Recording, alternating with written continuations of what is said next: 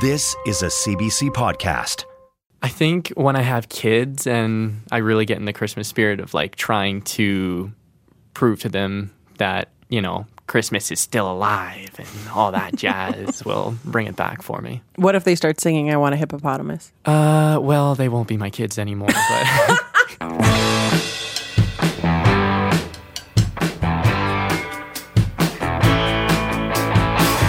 Hey, I'm Clare Bonnyman, and this is The Loop. The halfway mark of November is a really divisive time. There's conflicts and battles fought in homes over when you start the holiday season. For a lot of people, the lights go up when it's warm, but only really get lit when we get into December. But in some windows, I'm already seeing menorahs and oil lamps, Christmas trees. In my house, I was allowed to pull out some string lights, though it did definitely take some convincing this last weekend. But this is the time of year when people start thinking about the holidays, or for some, when the holidays really start. And there's really nothing more divisive than Christmas music. Merry Christmas, Uncle. Humbug. Humbug. Humbug. Humbug. Humbug. Humbug. Humbug. Humbug. Humbug. Tristan Mottershed is a technician and associate producer with CBC Edmonton and joins me now to spark the debate. Hi, Tristan. Hello, Claire. How do you really feel about Christmas music? I worked retail for 5 years. There's not many good things I can say about it right now. I mean, granted, I do love listening to Christmas music like a day or two before Christmas, but outside of that, I just can't stand it. A day or two. When did you start hearing it when you were working retail? So it always started right after Remembrance Day. Okay. So kind of Remembrance Day happens, I come into work the next day, and Christmas music is happening. It was never fun for me. You just look exhausted. I don't think people can tell. You look exhausted talking about this Christmas creep. I am, and kind of working on that story that I was about Christmas music being played too soon. What is the worst Christmas song in your opinion? Oh, okay. Well, I've got a couple. This one is kind of... my sister's going to hate me for this, but I Want a Hippopotamus for Christmas. The classic? She used to sing that constantly. It was outside of Christmas, and I'd be hearing that song all over. How do you deal with it? How do you fight for your right to not hear Christmas music yet? Well, wearing headphones constantly, avoiding retail stores, which is impossible around Christmas, and not pitching ideas to do Christmas music stories. You failed on that one already.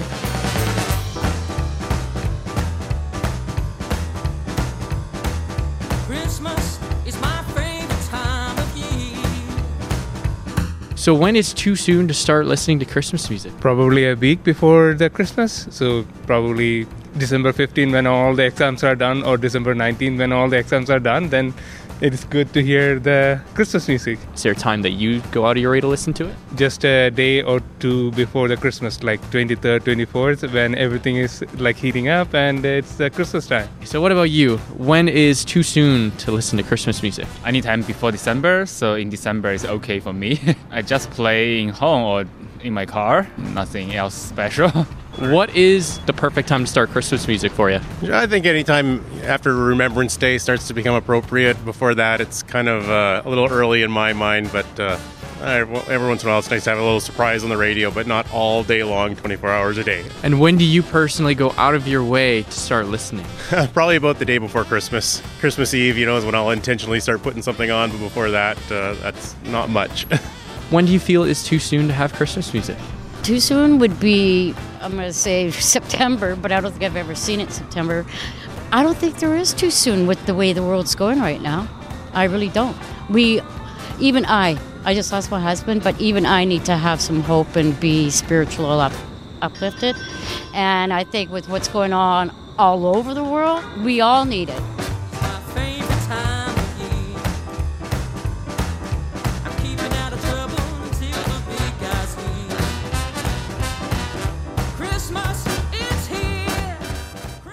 Another hallmark of this Hallmark holiday season is the festivities. We are, of course, a winter city, and December means a number of light-ups and community celebrations across the city. Probably one of the biggest is held downtown. And this year, it's getting another twist with Winterval kicking into gear this December. Panita McBrien is the executive director of the Downtown Business Association, and she joins me now. Hello. Hello. So are you a big holiday person? Oh, I am such a big holiday person, which I have to, this is a bit of a sidebar. I have to say was part of what was so wild about our Christmas tree controversy last year. Oh, I'm so glad you brought that up. I was getting accused of, killing Christmas and hating Christmas and some like anti-Christmas agenda. And it's like, I love Christmas. I'm like, I get totally in the holiday spirit. I'm like, unpacking all my Christmas lights and everything and setting up my tree this weekend. Like anyways, it's a bit of a sidebar, but I am a huge holiday spirit person. Well, you know what? Let's talk about it for a second, though, because planning these events for downtown, you've done a lot of different stuff over the last few years. It feels like every year is just a slightly different take on a holiday gathering. There was that initial choice of taking out the Christmas tree. How do you deal with it when you are changing up traditions or practices like that? Oh, it has been such a learning experience in so many ways. People don't like change at the best of times. I think we know that about ourselves and our loved ones. But what we learned in real time is not only do people not like change, but, coming out of the pandemic, it was nothing but change. So people were already, I think, in a pretty fragile state mentally and emotionally.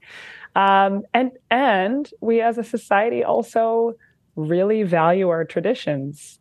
And the holidays is a really sacred time, not even just like religiously speaking, but the holidays are very sacred and Christmas is very sacred, like culturally and socially. So there are so many things I would have done differently if I could go back to like May of last year when we made that choice, just in how we worked with the city on it and how we communicated and when we communicated and all those things.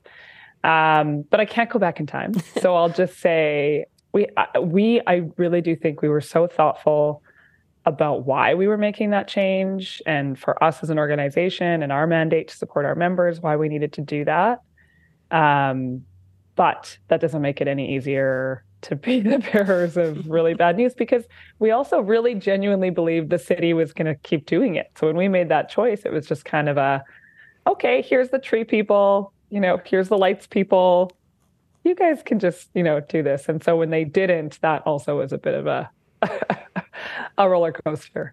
What we've tried to do is keep the spirit of what was always holiday light up alive, which is bringing people together for the holidays, bringing people downtown, kicking off that holiday festive season for dining and partying, but also for shopping and being with friends and family. So we've really tried to keep true to that, of course. And it wasn't the first disruption either. Like there was a few years there where, yes, the tree would still go up, but because of the Valley Line construction, there was a few years there, like way pre-COVID, where, there wasn't really much happening around there because of construction. So we weren't the first to disrupt it, but you made the headlines, though. Yes, we sure did. What goes into planning? Because this year's Winterval, a brand new kind of take on these light up celebrations. What goes into creating an event like this? Because there's so many directions you can go. We're always walking this line between wanting to stay true to the very Canadian traditions of Christmas and the Christmas holidays and the Christmas shopping season, but also wanting to be inclusive and making sure that if you don't celebrate Christmas or if you're new to Canada, that this is still something you see yourself in and that there's something for everyone, that it's sort of focused on the winter season and not just like Christmas itself.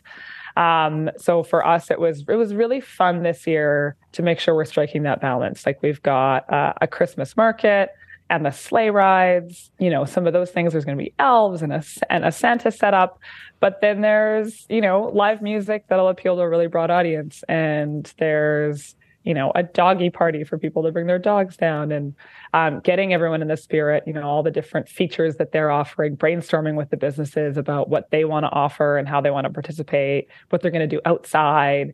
That's been really, really fun, because that's what really brings the street to life. But then keeping the true just, community gathering pieces there. So we're bringing in an art exhibit by an Indigenous artist named Ken Hack. That'll be at sort of in Michael Fair Park. So that's a really fun thing too. Like just, again, something that's sort of winter themed, focused on the season, light-based, that anyone can come and enjoy, whether you celebrate Christmas or not. Is it hard to stay away from that kind of Christmas coding that happens? Obviously, Santa and the elves got to be there, but is it hard to strike the right balance?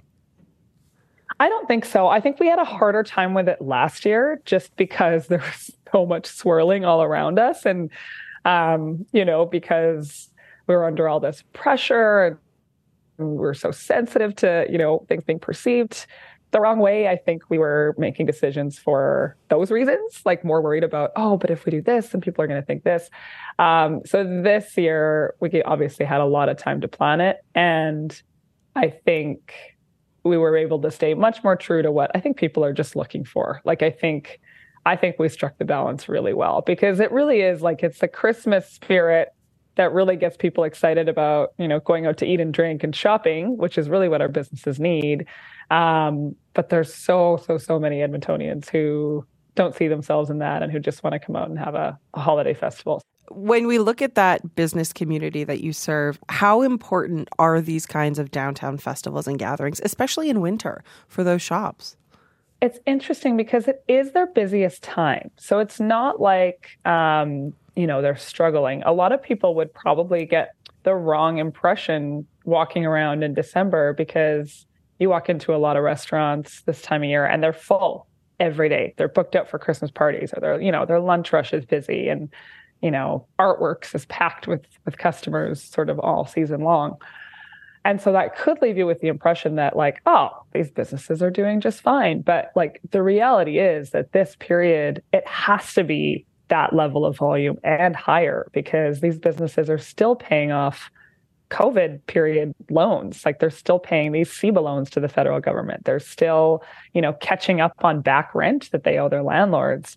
So this is everything. If we can't bring masses and masses of people down and have lineups, out the door at every business, that is a risk. I still think, I talk to my colleagues across the country, downtowns and main streets all across the country.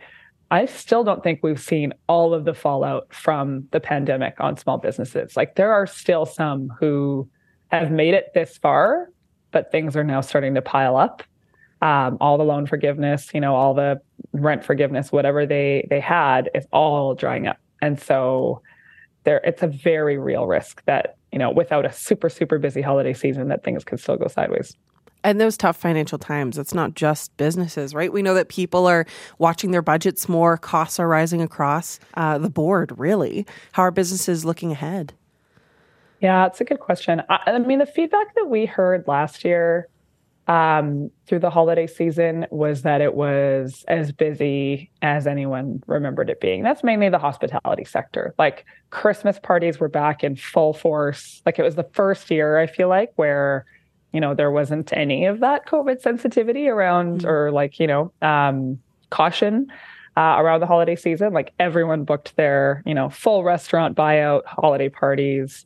Everyone was out and about. So I feel like the energy out there is mostly optimistic and positive. I think people are just excited for the holiday season to have another year like last year. I think we're still really fortunate in Edmonton too, that I think consumer spending is a lot healthier here than it is in a lot of other major urban centers, where you've got, true housing crises playing out and people can't even afford their rent. I think here we're very, very fortunate that we still do tend to have in our household budgets a little bit more left over to spend on things like the holidays. Yeah, we're not in Toronto or Vancouver mode. Yeah, exactly. What is it like for you to put on these celebrations for the whole city? Because in my head, it just sounds and feels like it is a massive party. It is a lot of fun. But it is so much work for the team. We have a lot of partners we work with. We work with Foundry Events on our two big ones. So this one, we're working with them for the holidays for the first time this year. And then they put on Downtown Spark for us since the first year we did Downtown Spark.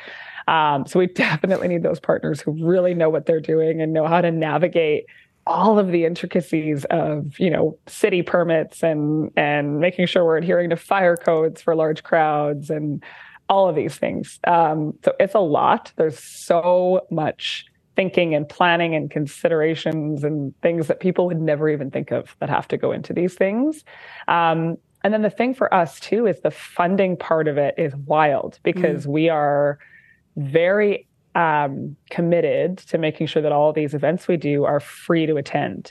Because really it's about getting people here and hopefully, spending their money in our businesses and supporting the downtown economy. It's not for us to sell tickets to things. So making sure that we can get the right grants and sponsorships and make the math work on these events is also a heavy lift, and I lose a lot of sleep over it. But when it all comes together, it is pretty magical and so worth it. What is the weirdest meeting you found yourself in while planning one of these events? Oh my goodness, there's been so many. It would have to be the emergency call during Downtown Spark when we had a bit of a windstorm. And so for those that aren't familiar, for Downtown Spark, what we've been doing the last couple of years is we bring in these gigantic, 30 to 50 feet wide, they're tall, inflatable structures, art installations. And so a handful of them have been these monsters that have gone on building rooftops.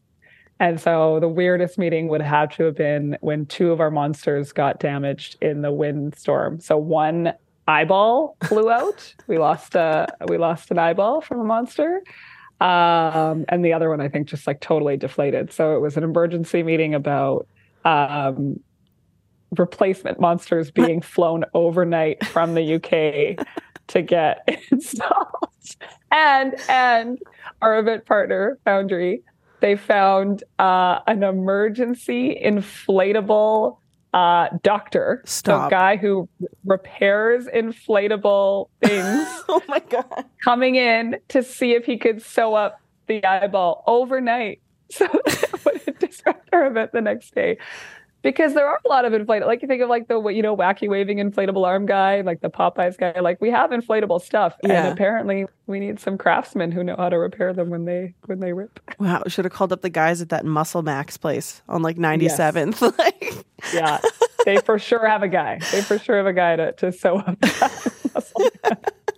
I think the ideas of monster eyeballs exploding is the perfect segue into my next question, which is just this push for vibrancy downtown and this push to bring life and activities, whether that's monsters on buildings or real humans to the core.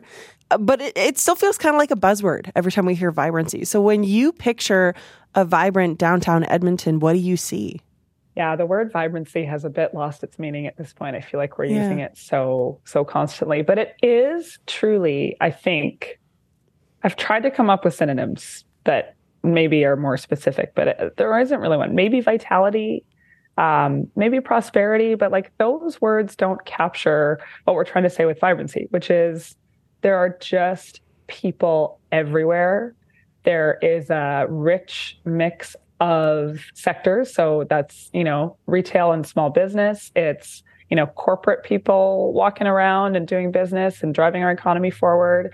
It's arts and culture thriving, and that includes murals and, other types of art installations. And the Citadel and Winspear and AGA are busy. It means there's tourists coming through. It means people are living downtown. People are out walking their dogs. People are out with their kids.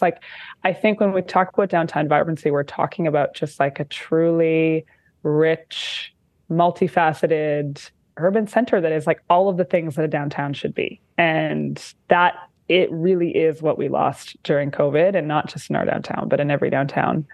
And it is true that other downtowns do seem to be getting back to that faster than we have. And so that's why, we can't stop talking about it, and we can't stop throwing everything at the wall, trying to create these moments of delight and these really exciting different things that hopefully get people downtown who have never even been downtown before or haven't been in a long time, and really makes it unique and worthwhile to go out of your way to check it out. Because without those people being downtown and having things to do and see, we're not going to get to where we need to be.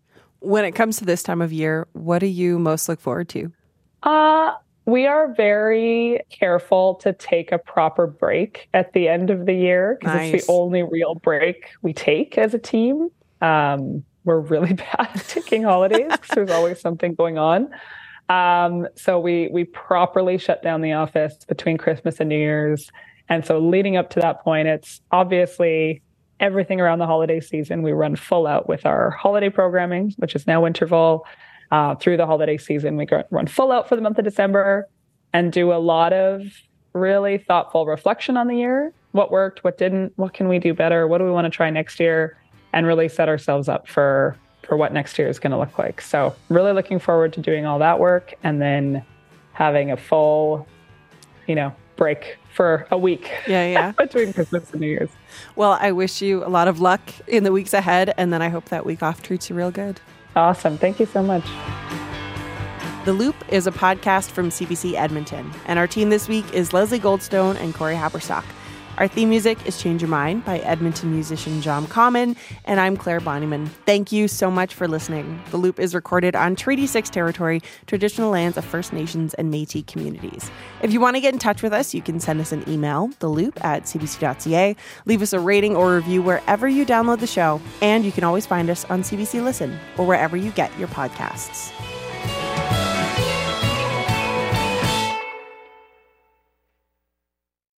For more CBC podcasts, go to cbc.ca/podcasts.